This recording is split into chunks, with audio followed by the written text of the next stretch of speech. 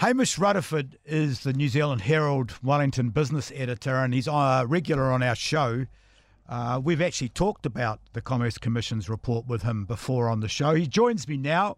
I would like to get his take on what he felt when he first got the report on his computer flashing away this morning. Good morning, Hamish. How you doing? Morning, Nick. How are you? I'm great, thanks. Now, this has been a little bit of a ongoing story. Actually, my original opening this morning had a quote from you, but I didn't use it when the changes came through. So you've had a lot to do with this. How do you actually feel once you've read the final report? Well, we shouldn't underestimate what has happened here. The government is the Commerce Commission is recommending a mandatory code of conduct, which should, set the terms for how supermarkets deal with their suppliers. They have recommended changes to mean that supermarkets are currently locking away land sites, which means that other rivals come in, and other changes as well. So there is some teeth to this. It's not meaningless. If we go back to what they said in July, the Commerce Commission was making some very strong statements about the sort of suggesting supermarkets were making almost obscene profits, how the problems in the sector were structural, sort of suggesting they would perhaps force the supermarkets to sell their wholesale business or split up New World from Pack and Save or Countdown from SuperValu. All of that is gone. All of the real suggestion that they were going to get in and make recommendations that there were going to be fundamental changes to the supermarket sector have been stripped away. This is a far less interventionist set of recommendations than what we might have expected, in the middle of last year. Why do you think that happened? Well, there's a few things. I mean, sometimes if you're trying to, flush out what a sector thinks, you might, propose some very dramatic recommendations to try and get them to tell you what they really think. But I think the core thing here is when in the report in July last year, the Commerce Commission suggested that the supermarkets might be making a return on capital of in excess of 20%, which is, fantastic excess profits that are so high that you would normally think that all by itself another player would come into the sector and effectively share the bounty.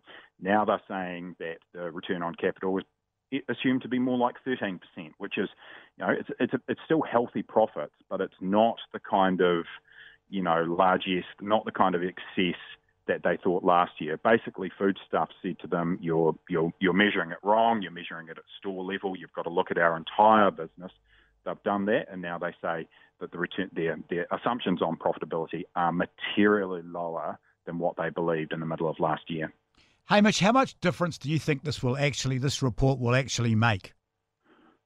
Look, it's always very hard because, had they come out and said we're going to force Foodstuffs or Progressives to sell their wholesale business so that, you or I could set up a supermarket and sort of buy on the same terms that the major supermarkets could, you would assume that would make a major difference. What they're proposing here are regulatory fixes.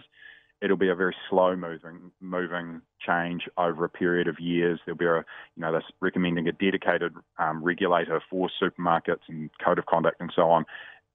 So it won't be the kind of thing that you can measure overnight. It should make some changes. These are they're still meaningful changes that are being proposed, but it's not, it'll be something that is possibly seen over time.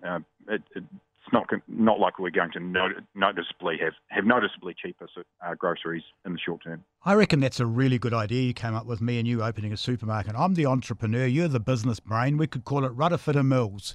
Well, it's a lovely idea, and I know you've sort of said before that you think that, it's possible that people could if they wanted to, but there are extremely high barriers of entry to a lot of established markets. You've got to have such an enormous amount of capital to come in and have a real play. There's a few little independent supermarkets around, but to try and set up a nationwide chain, which is what they want, to move from a duopoly to a market with at least three players. The barriers to entry are high. The Commerce Commission says that they believe that the change they're making could encourage another major player to enter the market, but time will tell. We know, that competition is the answer to create, bringing prices down. Is this report enough to bring prices down without opening the way for competition? Look, time will tell. I mean, the real question is, will we get a third player that comes in to compete with the two major groups, Woolworths and Foodstuffs? And, you know, it sort of, you know, perhaps conceptually it will, but, you know, if we just thinking about what it was like on that day in July when they called reporters in and said the problem is structural and, you know, suggested that, you know, interventions such as going as far as even suggesting that perhaps the government could have a role and set up a new player to pull back. It seems like they pulled back a long way. And weren't, just quickly before we go, because I've kind of had this in my mind and I didn't have the facts in front of me to say it, but weren't the supermarkets actually already on board about the land accessibility? They have made some recommendations around what they're prepared to do, but I mean, you could read that in a couple of ways. It could be that they're almost acknowledging that there were behaviours in the sector that, you know, didn't quite match with a workable competition. They also suggested they'd be prepared to work on some sort of code of conduct, but the language that Foodstuffs used suggested they wanted something that would have been probably voluntary, you know, work on a consumer code of conduct. The Commerce Commission has gone for a mandatory code of conduct. They haven't spoken to the Food and Grocery Council yet, but I think, you know, that was a real bottom line for them. That if you are going to have a code of conduct, it has to be mandatory. You know, the supermarkets were prepared to go some length to sort of concede some ground, as it were. I think this goes a bit further than what they'd concede by themselves. Hamish Rutherford, always a pleasure to talk to you. I think you should do a little bit of a cash flow work on that Rutherford and Mills. I think that's quite a good idea, that supermarket.